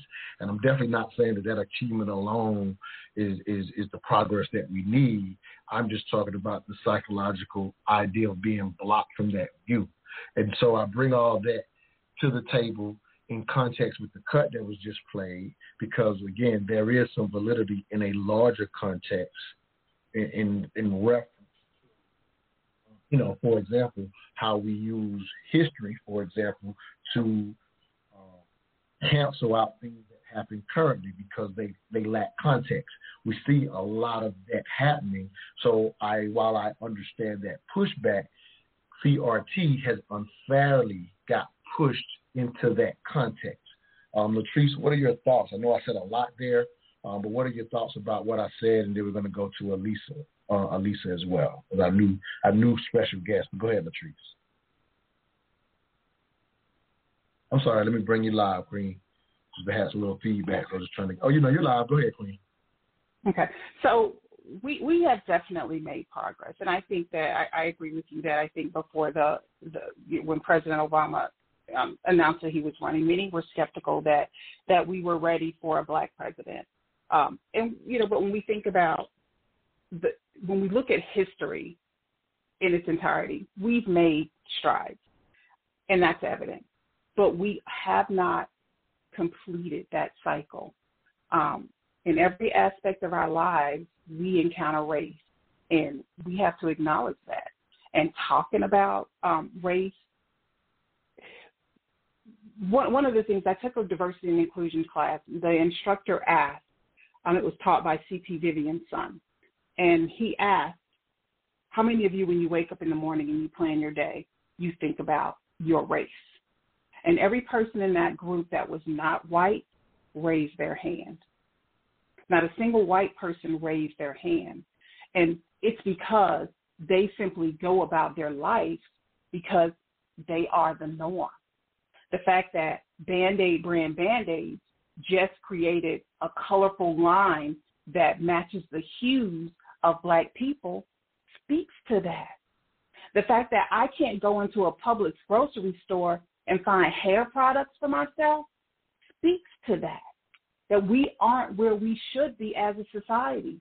When we talk about color blindness, when you say you don't see color, what you're saying is there is a problem with color.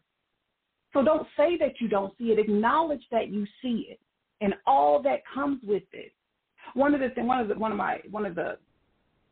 the most prolific quotes, I think, from James Baldwin, it says that not everything that is faced can be changed, but nothing can be changed until it's faced. And what we see is a movement to not acknowledge the real true history of this country, to replace it with fables and fairy tales. But until we face that first original sin of this country, we are not going to get true equity, not equality, equity. Because until you achieve equity, giving people what they need to be successful, removing barriers and headwinds and obstacles that impact them, until we achieve equity for everyone, we will never achieve equality. And we will never get to equity by not facing what we've done, what this country has been in the past. Acknowledging the strides that we've made and acknowledging that there is still much work to be done. Elisa, your thoughts, please. Thank you for being on with us this morning. Yeah, sorry about that. Vocabulary is everything. And we're all speaking from, in this realm right here, from a level of maturity, of knowledge that others, it might be different from others. And most often people hear with the ear that's attached to their experiences and their ego or emotional state. And subsequently they speak from that place. So when we're having these conversations about critical race theory and people are getting upset on either side of the coin, the question really becomes, where are they in their mind? Because there are some great components of critical race theory, but then there's some other components of it that you have to question. And when it comes to teaching this to our younger children, are they cognitively able to understand that in the proper context if their own teachers are not able to do so? So then when you have these community conversations with people about this, and the one clip earlier, the woman was crying, talking about, because I disagree with critical race theory doesn't mean that I'm a racist, because she doesn't want to be labeled that, because it doesn't feel good to be labeled as a racist. And in transactional analysis, we talk about, in order for me to feel okay, then maybe you don't feel okay. Or in order for you to feel okay, maybe I don't feel okay. We got to both get to an okay state.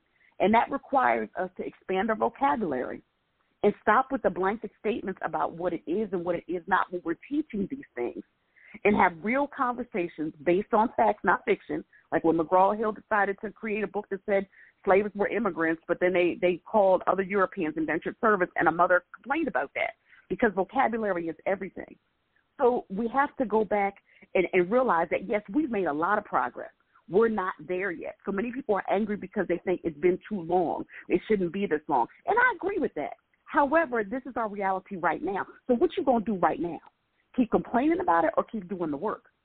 And I think equity is important. I think equality is important. I think diversity is important. I think inclusion is important.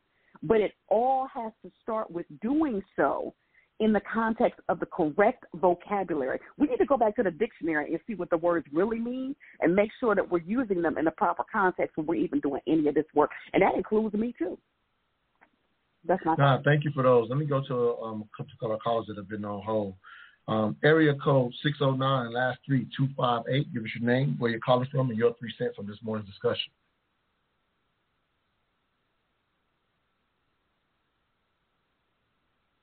Area code 609.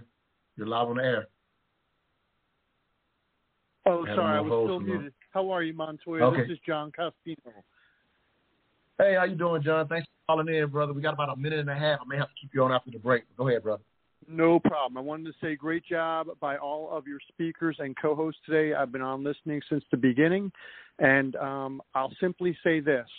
I don't think it's a case of whether or not it should be taught. I absolutely think we must address, I think the biggest challenge, and maybe we can get to this after the break, is the goals of the teaching and how it's handled. And the reason I bring that up is I absolutely, on every level, think people have the best of intentions, but if it's not handled, and when I say it, I mean any type of issue like this, it does have really, really, we'll just say potentially negative consequences. And my example, taking it away from race, is look at what happened with the transgender movement.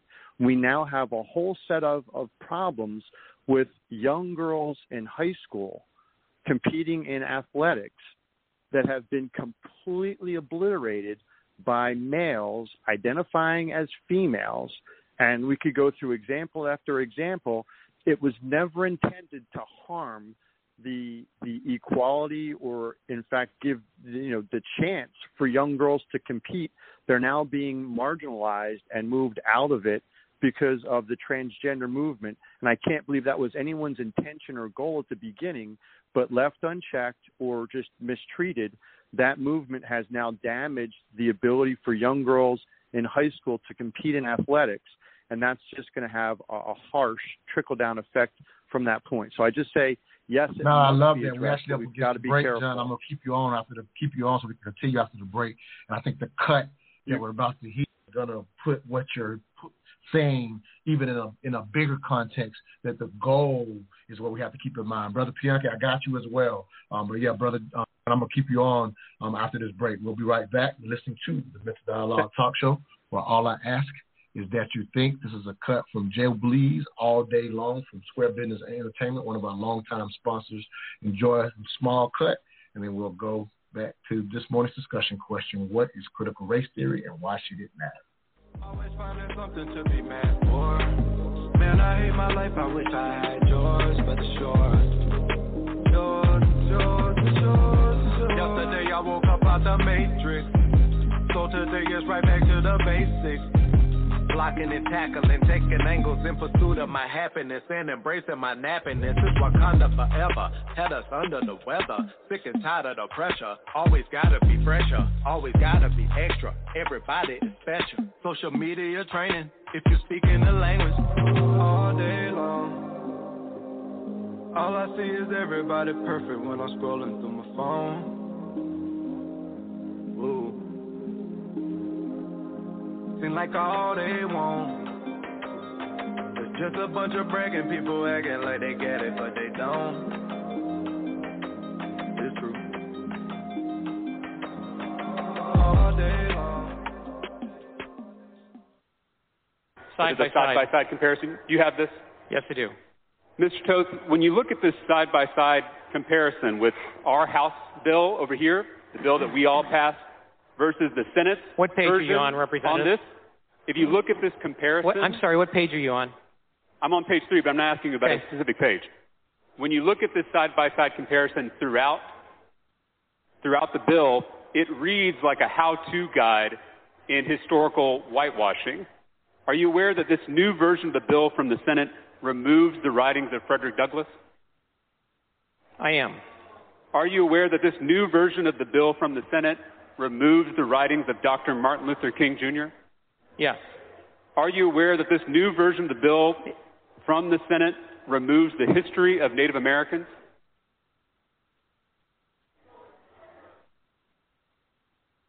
The way the bill is laid out, that's a yes or no question. Because we were very clear that we could not be conclusive about every single document out there that we could. Americans. I'm going to give you an answer.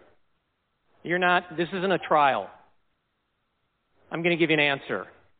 Okay, I'm ready for the answer. The way it's set out is so that a teacher can go to different documents in different authors by which to teach from. It's by no means meant to be a conclusive list. Let me just ask you one more time. Are you aware that this new version of the bill from the Senate removes the history of Native Americans? It's on page 3 of the side-by-side if you don't have it in front of you. Then I believe you. Okay. Are you aware that this new version of the bill removes mentions of Cesar Chavez? Yes. Are you aware that this new version of the bill removes mentions of Susan B. Anthony? Yes, I am. Yet the new version of the bill from the Senate, this is not the bill we all passed as a House, but the Senate's version, it still includes the writings of Alexis de Tocqueville, and he's not even an American. Could that be because he's a white man? Not exactly. And let me respond something to you brought up Susan B. Anthony. Are you aware, Representative, that Susan B. Anthony was an abolitionist? Again, I don't have to answer questions about this bill because I would we're having a discussion here, and there's nothing there's nothing about me in the rules not being able to ask you a question. From what I can see, were you also aware that she was pro-life and that she fought against both slavery? I know these are hard questions, I really do, but I need you to try to answer them. From what I can see, the new version of the bill removes all mentions of people of color and women from the legislation. Is that correct? Welcome back to the Mental Dialogue Talk Show. I'm your host, Montoya Smith, a.k.a. Black Socrates, along with special guest co-host Latrice Ross, our new special, recently picked up guest. Elisa Ward is on with us as well. I have a caller on the line, John Fino, who asked a very good question, where does this all go? And as we hear this cut, this is out of the legislation, the bill being pushed in Texas. And let me give a little context if you understand how, in a sense, the idea of textbooks got brought up earlier on the show. And so quite often, whatever textbooks are approved in Texas, quite often a lot of the schools in the Southeast will copy thereby because it makes it cheaper to buy in bulk.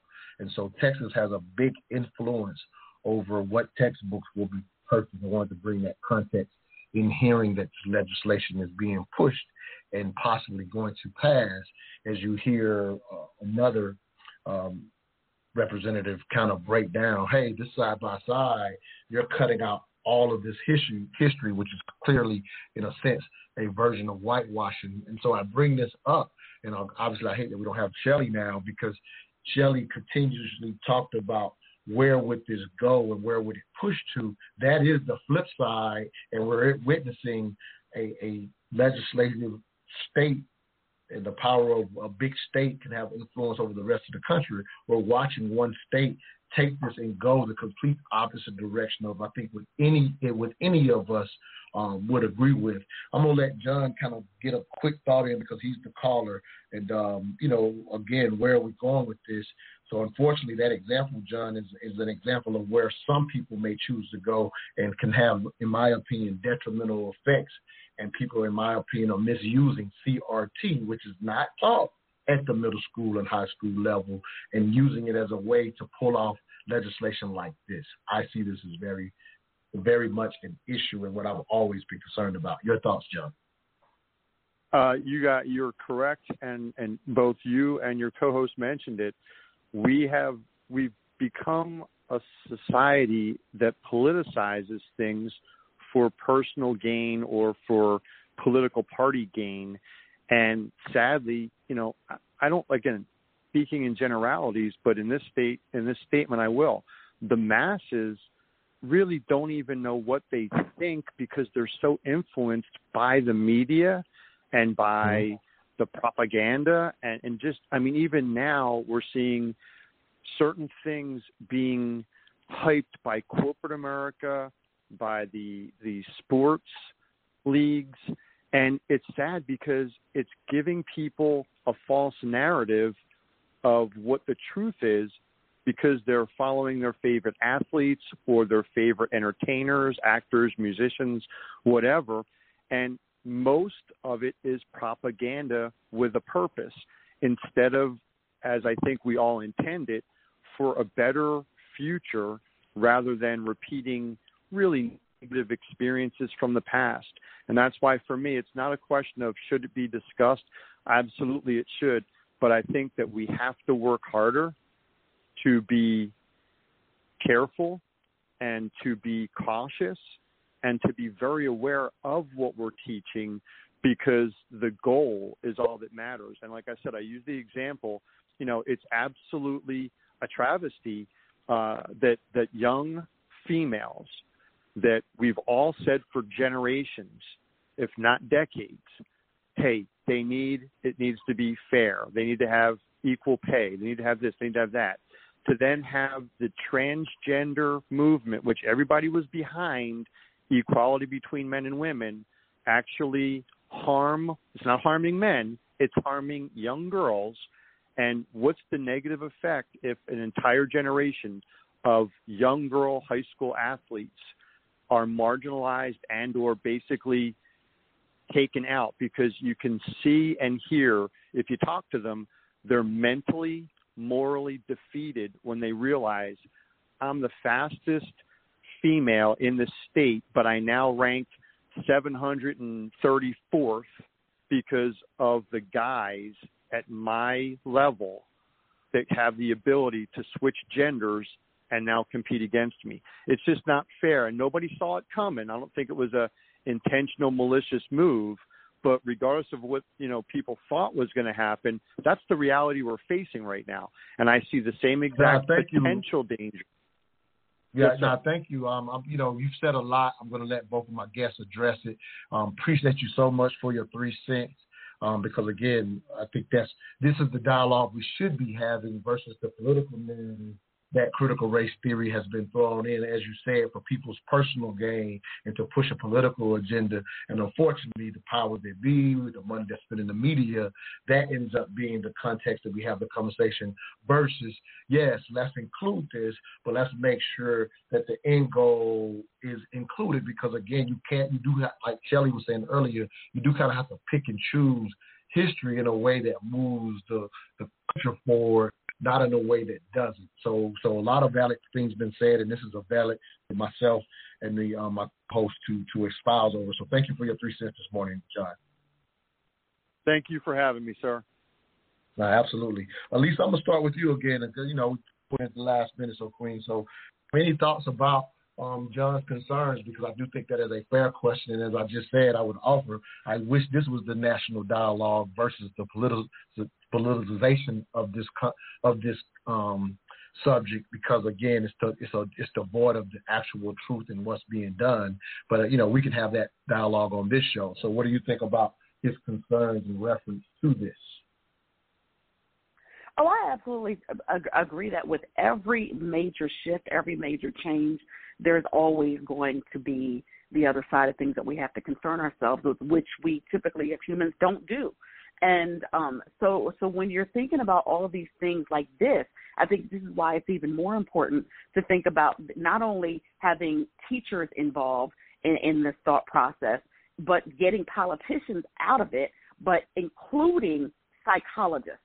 And seeing how these things could really, truly work in such a way that we do them in conjunction with how the brain actually works, processes, receives, and interprets information, because that's a bigger piece that's left out of a lot of this stuff, is that you will sometimes have people with the whole, the other issue, there were a lot of people that were involved medically about what needed to be done. As far as, the transgender community. But did we really include sociologists and psychologists to see what the long-term impacts are and the things that we could have missed in the process of doing this? And it's the same thing, with this whole idea of critical race theory. It's bigger than the people who are currently pushing it. The people who are pushing it on both sides tend to have a political agenda in play.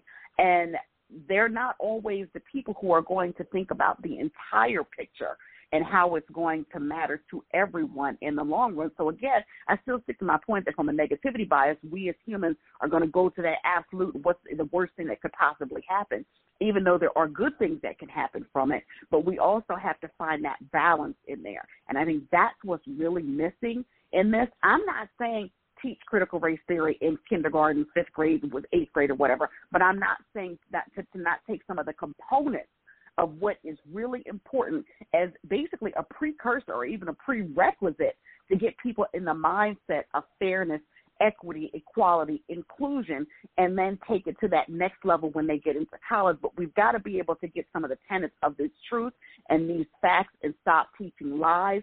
And to Shelly's point and even to Latrice's point, it's context, yes, but it's also truth. And I think when we figure out how to make that balance. No, absolutely. And I would offer, and I think we might be saying the same thing, I would offer that the balance is again, keep the CRT theory in itself at the graduate level. However, we're pushing back against these political agenda to use that word to avoid what we just heard in the cut, where somebody literally wants to whitewash it and use CRT as the cover for wanting to whitewash it. So I think we're all pushing back on that. And I think you both said it best when, let's be honest that sometimes what's currently being taught ain't just the here's how we want our country to move forward and think of our own country, but they're actual lies. Where as Latrice, as you said, I'll let you jump in here, when you were talking about, the real life recent example on TV where someone basically told a lie about history and saying that these are the type of things that are being taught. And so, what I want to see at the middle school level and specifically at the high school level are the things that are just being left out in reference to cultural relevance. CRT theory, again, set aside, not something that I'm asking to be taught. But you and I both know things that do matter, that, for example, when the political left and right wants to say, hey, these people act this way because of this, this is some type of political agenda, when the reality is, had you learned history, you wouldn't be confused, or either side wouldn't be able to influence you because you would already know the truth had you just learned the proper history. Actually, I talked myself right into the break. So apologize for that, Latrice. I'll let you come out of break. And Brother Pianki, we got you coming out of this last break as well. You're listening to the Dialogue Show, where all I ask is that you think.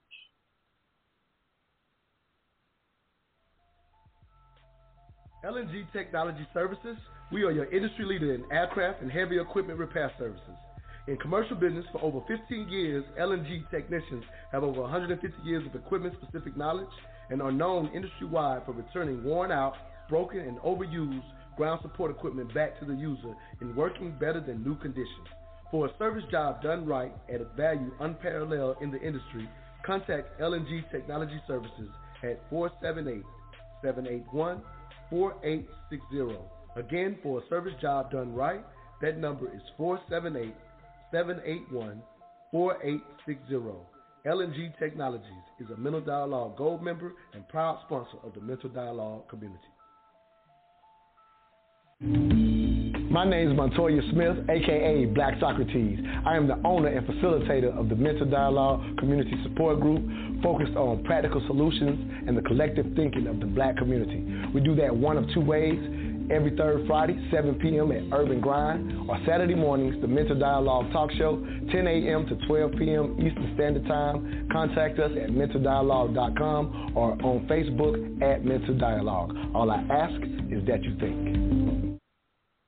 If you have a product or a service you would like to get out to the smartest audience in all of radio, yes, please contact me at 404-604-9477. Thank you to my longtime sponsors, Square Business Entertainment, Money Motivation, and L&G Technologies. Again, give me a call if you want to get your information out. If you are an individual listener and love what you're hearing, the return of intelligent radio, I'm trying to have those honest conversations that they're afraid to have in the mainstream media, then please become a supporter or member at mentaldialogue.com.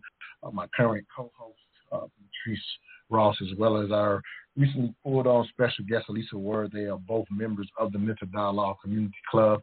I would like to highlight for all of the Atlanta community, June 26th, we will be attending Jazz in the Alley down in historic downtown Norcross. Please go to the meetup page for those who are familiar to see the highlights at 7:30 p.m. June 26th, supporting a sister who puts on Jazz in the Alley. Want to highlight we are outside finally once again, and stay tuned for the Mental Dialogue live experience. Should be coming back in July. I'm still negotiating that location, but looking forward to getting back started with that.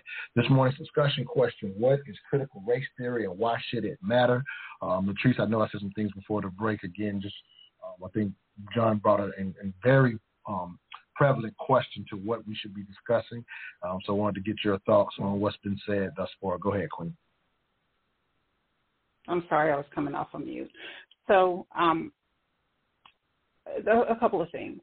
So when we think about how things have been politicized, there's an agenda there, and we know that. We know how divisive politics are.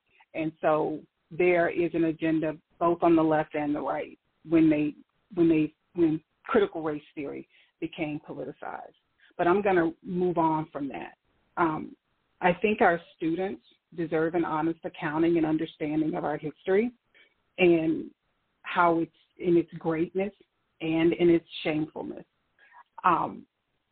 When I did a recent talk on how colorblindness contributes to racism, and it does so because when you think about the majority population, more often than not, they don't have the displeasure of experiencing racism. And because they don't get to experience racism, they don't understand that it exists. They don't understand that there are obstacles that some have to overcome that others don't. These very same children who don't experience racism, who are not exposed to an understanding of the systemic issues that have been intentionally placed into our structures and how that continues to impact certain segments of the population present day. These very same young people are going to grow up and be our doctors and our lawyers and our police officers. And because they never experienced racism, because they've never learned about the true history of this country and how the systemic structures put in place continue to impact us today, they then go into these professions blind to the lived reality of marginalized people. And there in itself, we continue yet another generation that continues to perpetuate oppression, racism, sexism, all of that. And the only way that we get to undo this is if we teach it properly. No child should go into a school come out of school, a history class feeling that I'm an oppressor, or that I'm a racist. But they should understand the systems that are in place so that when they grow up and become professionals, they can be judicial in their responses to people that are different from them, for people who had different lived experiences than them. And that is what we're fighting now. We're fighting an adult generation who grew up colorblind, who didn't experience racism, and who genuinely believe that my lived experience, what I'm saying, is wrong, that I'm inaccurate in my assessment.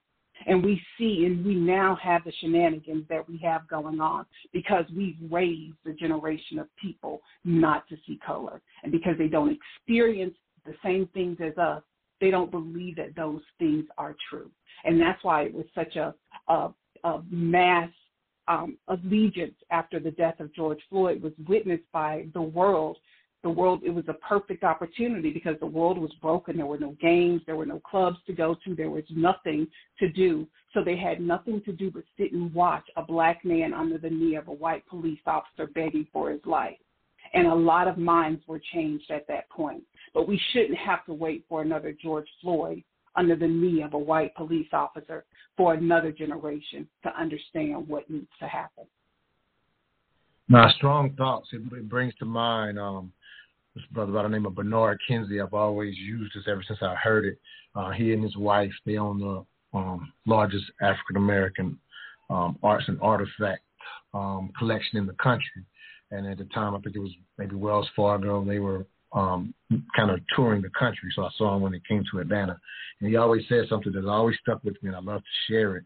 And he said one of the biggest mistakes we made in this country was trying to have a colorblind country.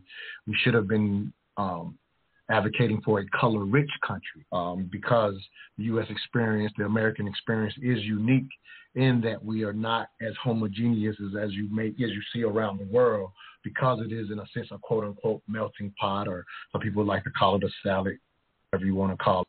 But because that is the reality of these different cultures together, had we been focused on color-rich, then that question alone says, okay, you are different, and in understanding that you are different in some manner, whether that be racial, ethnic, religious, cultural, whatever the case may be, in that difference, instead of me being afraid of it or having this idea of we all should be alike, you then are curious to say, well, because you have this culturally rich difference, let me understand something about your culture so that I can understand you better. I have an example I might share at the end, but I want to make sure I'm getting Elisa's thoughts and getting to Brother Pianki. So, Brother Pianki, I'm going to put you back in right. Again, we only have so many minutes. This has been such a wonderful discussion this morning. All right, Brother Pianki, give us your 3 cents on this morning's discussion. Well, I wish I could be one of your panelists. I'd even pay for it on some of these issues. I don't have time to go over all the points that I wanted to go to. Okay. And a lot of things I've heard. Somebody mentioned, and I'm not attacking anybody, somebody mentioned about the Pilgrims. Pilgrims allied with the Indians when they got here. They allied with them. The Spanish at Fort Moses during 1738, they paid the settlers for their property, which was slaves. And in that fort, they was marrying, doing business, and everything else.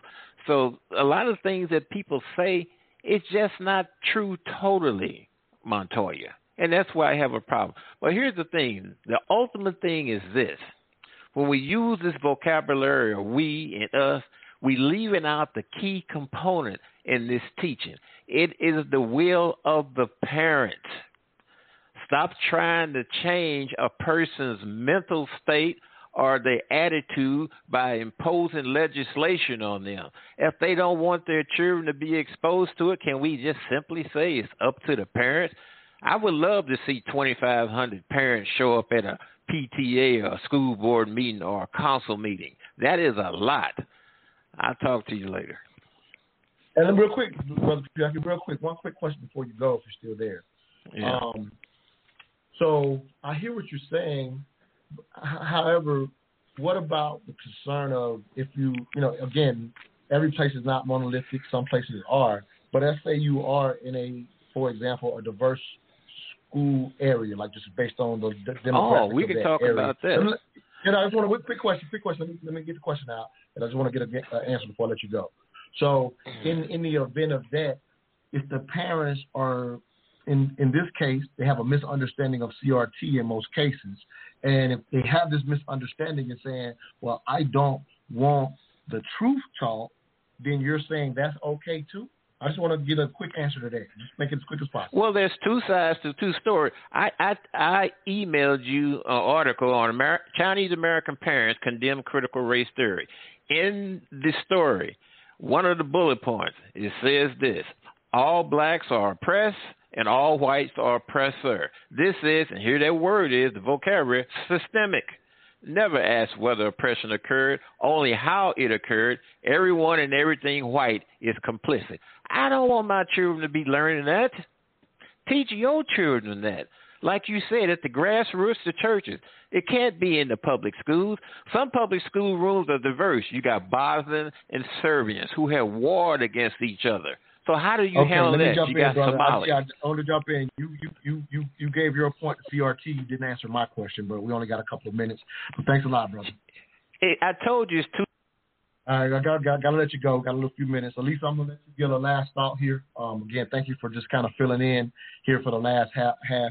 Shelly had to get off, so that was perfect timing. Again, appreciate you for being a member of the Mental Dialogue Community Club. But we got 2.5 minutes, so if you want to give a quick thought as well as even share any public information because of the work you do, if you want to share that as well, please do it now. Thanks, Montoya. One of the most lackluster components of diversity, equity, and inclusion, anti-racism, critical race theory, training, any of it, whatever label you want to put on it, one of the most lackluster components is diversity of thought. And in diversity of thought, we get an opportunity to realize that people receive, perceive, and project things differently. We get an opportunity to see that even in our own worldview, our own experience view, that diversity of thought is really not being addressed. And if we begin, even in our homes, to teach children about diversity of thought, it's so much easier for us to understand the need to have factual context when it comes to what happened in our history. And it is factual that if you continue to forget about history, you are going to probably repeat it. And how are you going to repeat that, and who's going to be impacted? I understand people feeling like they don't want people to have their kids feel terrible about themselves. And that's correct. They should not feel terrible. No one should ever leave this feeling like I'm a horrible person because I'm white. But subsequently, black folks shouldn't have to walk around feeling like I'm a horrible person because I'm black either. We have to do better from a diversity of thought perspective. We have to put more thought into it and really stand up as humans and not attack one another, the ones who are impacted day to day. But we got to stand up and look at what these politicians, what their agenda really is behind this stuff. And there are politicians on school boards just like there are in Congress. So that's my last thought on that is that we have to stand up, do more, learn more for your doggone self, for your children, and also have the diversity of thought and realization that, yes, some stuff simply was ugly, but what are you and I going to do about it now? How are we going to work through it now? And if anyone wants to get in touch with me, you can check out my website, awordandcompany.com is my website. And on social media, I am Ms. Word. Thank you so much for this time and for your great guests that you had. Thanks a lot. 9:04, we are at the end of the show. Can't get to you. Latrice, wonderful conversation. Ultimately, what we're witnessing is a pushback against systemic racism called critical race theory. They're not the same, and there's a pushback to not discuss it. But I think discussing it is the chance to root out the things that go on that are not limited to how we individually act. I think we often see, unfortunately, pushback even by the woke crowd, if you will, about a bunch of individual acts that this quote, I think, is the best one that sums up what we've experienced today. I've shared it before by Stokely Carmichael. It says, if a white man wants to lynch me, that's his problem. If he's got the power to lynch me, that's my problem. Racism is not a question of attitude. It is a question of power.